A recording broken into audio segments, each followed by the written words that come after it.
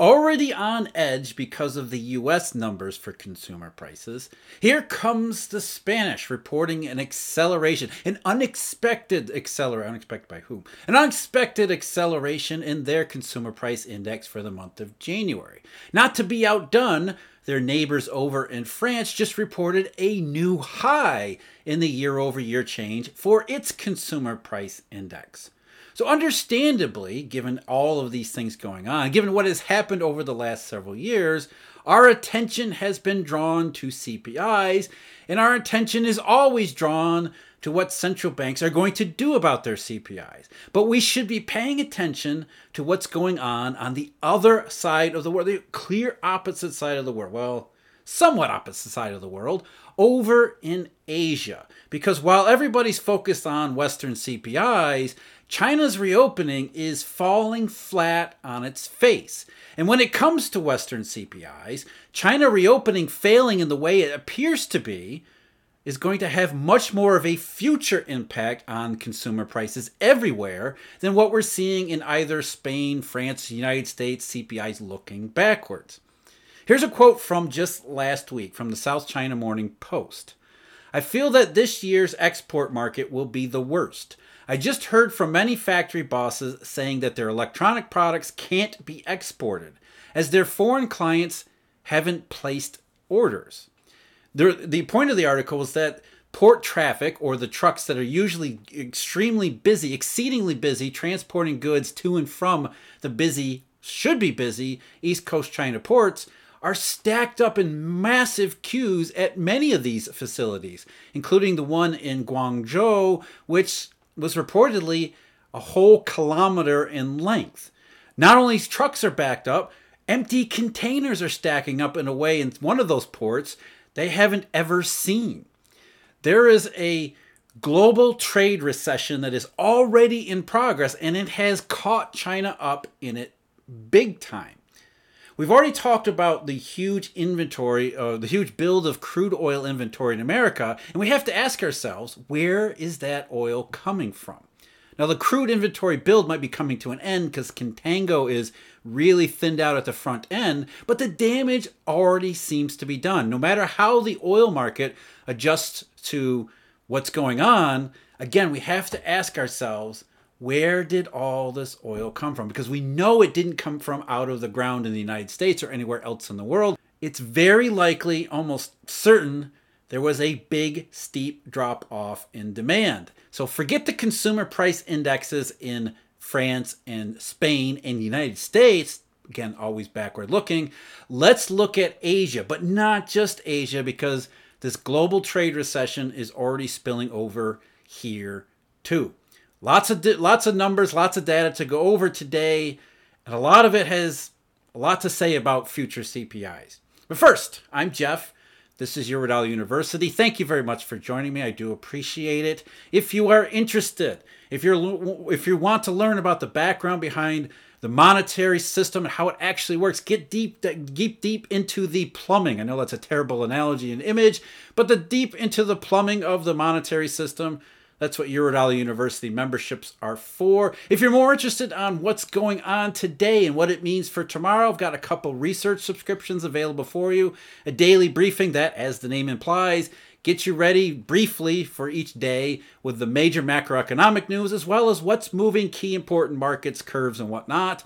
And then I do a deep dive analysis every day where we dive deep into all of these topics, what they mean for today, as well as what it's going to mean, or maybe could mean, or possibly for tomorrow. All the information at eurodollar.university. We've been given lots of warnings about China reopening right from the very beginning. The big one came a couple weeks ago, or was it last week? I forget, there's so many of them.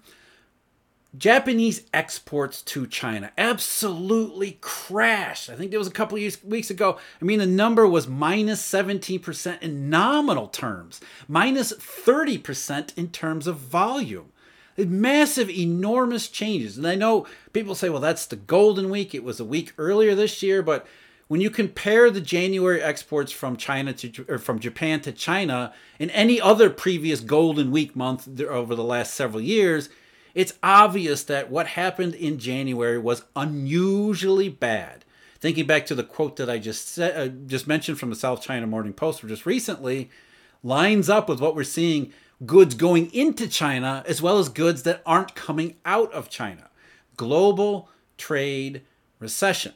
And we got a big one last night from the Japanese too, going the next step further. If the Japanese are not exporting a lot of goods to China as well as other places around the world, which we'll get to in a minute, not exporting a lot of goods, period, volume-wise, they're not going to be producing a lot of goods. So industrial production in Japan, which is an important economic indicator in any country, but more so in Japan because Japan Inc. is still there. It's not as robust as it used to be 40 years ago, but Japan Inc. is still the center of the Japanese economy, and Japan Inc. is still a tremendously helpful bellwether for the rest of the global economy. And wouldn't you know it, expectations were that industrial production in January from December, so month over month, were going to be less. We'd already had the export warnings. We knew exports were down, not just to China, but overall from Japan. But the number they reported was minus 4.6% month over month, a 5%, nearly 5% monthly drop from December. That's enormous. Now, last time Japan saw anything like that was last year, last May, when industrial production dropped 7.5% month over month. But that was because Shanghai and much of China was closed down by zero COVID. You can already see where I'm going with this. In January of 2023, despite the fact that industrial production was down almost 5%, there is no zero COVID. In fact, it's supposed to be the opposite. China is supposed to be reopening, which is supposed to mean lots of catching up to do, lots of demand spilling over to other parts of Asia, especially Japan. Japan should be enormously busy. Instead, they've exported a lot less, and of course, because they're exporting a lot less, they produced a lot less. Now, we've got some financial numbers and financial indications that go along right with these economic accounts that tell us China reopening is not going well at all. And we had been warned about China reopening because we have seen it. We had seen it last year when Shanghai and much of the eastern cities were locked down by zero COVID. There was a reopening afterwards in May and then June, especially June. The reopening was supposed to be this huge thing, another huge boost to the global economy. And as it turned out, it just kind of fizzled out. It was a huge disappointment. But many people said, well, no, the difference between this one and that one is zero COVID. Maybe somehow the pandemic policies of Xi Jinping's communist government had been restraining China from its Shanghai reopening. And therefore, with Xi Jinping no longer going to stand in the way of the Chinese economy, this will be the real reopening. But that was always more hope than actual rational analysis, because China's problems internally as well as externally have had little to do with the pandemic or any politics related to them. One of the reasons why China's reopening last year was so disappointing was because the global economy had already tipped into the wrong direction. So any boost that China was expecting to get from external trade, reopening port facilities and factories to catch up on all that demand that was supposedly missing or not being filled by China being closed, as it turned out, many Western companies took that opportunity to just say, cancel the stuff you were going to send because we don't really need it. And the thing is, here in January 2023, now February 2023, global demand is even worse, much worse than it was back 6 and 7 months ago. So whatever China was hoping to get from the external economy, it's worse today than it was before. And we'll talk about China's internal economy at another time in the future. Today, we're going to just focus on global trade. And in the global trade that's reopening, that's falling flat, it's not even fizzling, it didn't ever even got going. As I said, there's a couple financial indications that showed markets are increasingly worried about this lack of reopening vigor in China. If you look at Japanese government bonds, everybody is laser focused, again, like the CPI, on the wrong part of the JGB curve, though it's understandable. Because the Bank of Japan targets the 10-year treasury, that's ridiculous, absurd yield curve control, producing this kink. And so everybody's worried, what is the Bank of Japan going to do about the 10-year, when all of the relevant stuff, all the good information is coming from the long end of the JGB curve. Now, as you would expect, or at least we should expect, with rates higher around the rest of the world and dollar swap costs much less than they were last year, that's the reason why interest rates in Japan have been pushed up. And you expect if you can get a much better return in, say, a U.S. Treasury, and it doesn't cost too much to swap from yen into U.S. dollars to buy the U.S. Treasury, that should pressure longer-term JGB yields, not just the 10-year or the 9-year or the 8-year part of the JGB curve. But instead, while JGB long-term, we're talking about 20, 30, even the 40-year bonds, those rates had been rising up until around mid-January. Since around January 13th, longer-term JGB yields have been going back lower again. Someone is using, just like they did in Germany, long-term yields in Germany, someone is using long-term JGB yields as a hedging instrument against what seems like fears that China reopening, global trade recession are not going to work out in the way everybody hopes. So since middle of January, quite noticeably, the ultra long end of the JGB curve, where there actually is some volume in trading, not just the Bank of Japan, yields have been slowly sinking downward, even as they're going up in other parts of the world. That's something to keep in mind. But it wasn't just long-term JGB yields. We also see that the Japanese yen, which has had a tremendous rebound, coming back from the depths of September and October, the edge of abyss for JPY. Well, that yen reversal reversed itself again, and JPY is going lower ever since, get this, January 13th. And that's not the only two either. So you got long-term JGB bonds, January 13th. You've got the Japanese yen, January 13th, and you know what I'm going to bring up here. Of course, if you deep dive analysis subscriber, you already do know. China's yuan. China's yuan, like the yen, a massive reversal and recovery ever since late November. That reversal reversed January 13th. Suddenly, CNY is now weaker. And everybody focuses with these currencies on the Federal Reserve, rate hike, short-term differentials, that kind of thing. But that all started in early February with the January payroll report. So this mid-January inflection in JGB yields, which should be rising given this ultra hawkishness or renewed hawkishness, instead they're falling. JPY, which is now weaker, and CNY is now weaker, which is maybe consistent with interest rate differentials, but the turn in those coincident to JGB yields in mid-January, while everybody was more focused on the Fed pivot. So in markets, as well as now data, a complete data series, at least when it relates to Japan, China's reopening is not going. In fact, it's not going at all. It doesn't appear to be much of anything, let alone this massive boost that's going to rescue the global economy and reignite consumer prices all around the world. But this is not just about Asia. It's not just about China and Japan. There are causes and effects that come from and spill over to here in the US as well as Europe. So we got more data along those lines today, including, let's start with inventory, because inventory is obviously a huge part of this global trade cycle. Inventory that was epic, historic in the United States in 2021 and the first half of 2022 because companies mistook the CPI for actual legitimate economic potential. They saw consumer prices rise and said, well, all the economists say this is because of an overheating economy, so let's build up our inventories. Let's just buy a bunch of goods. We've got the logistical problems to deal with. Inventories will be able to easily sell them off because, as Warren Buffett said, the economy is red hot.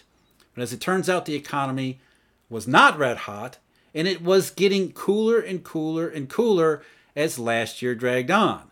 And as it got cooler and cooler, and as inventory piled up, was not being sold, companies, retailers, and wholesalers in the U.S. began to say, enough with the inventory. Now, they didn't cut back. They didn't really start to clamp down, but they slowed down the inventory, which is why we're seeing all of these problems in Japan and China and other producers around the world, including Germany. Germany has shown problems of weakness in exports to the United States too.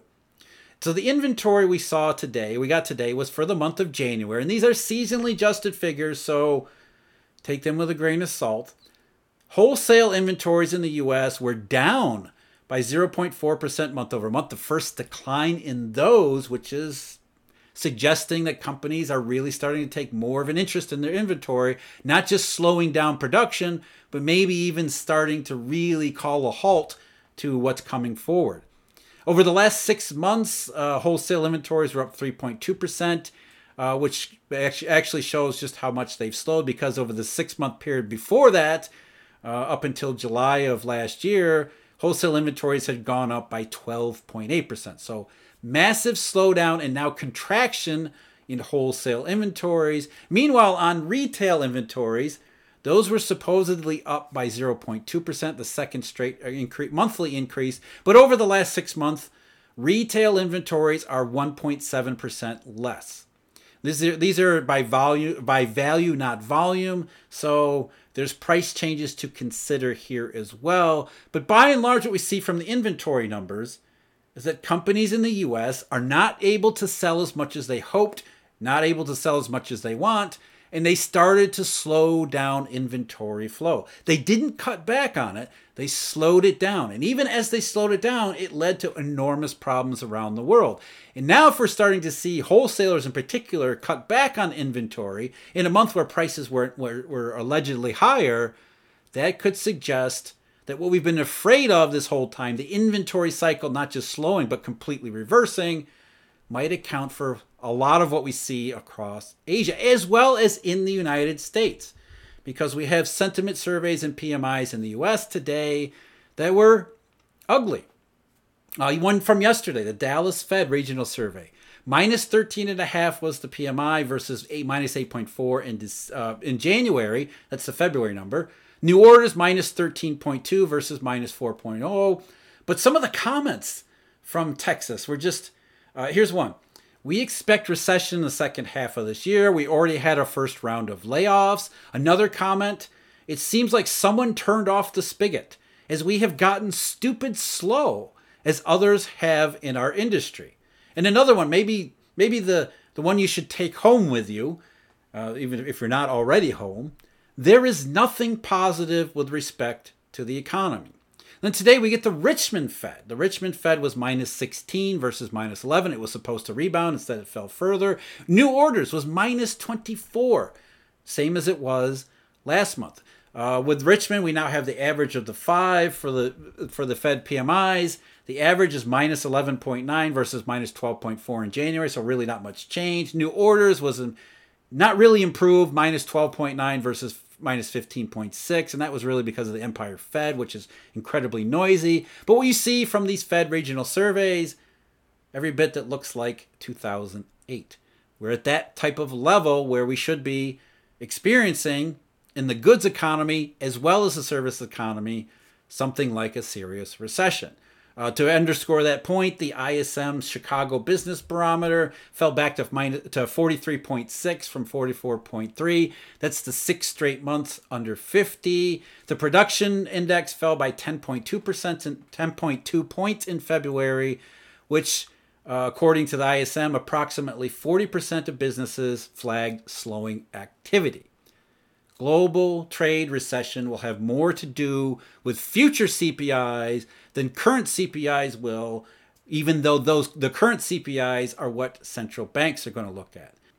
As the market looks at what's going on in China and Asia, looks at what's going on in Europe and says what's going on in China and Asia is going to become CPIs in Europe as well as CPIs in the US. At some point, the Fed, the ECB, all of these central banks are going to have to reckon with the reality that does not look like the CPIs.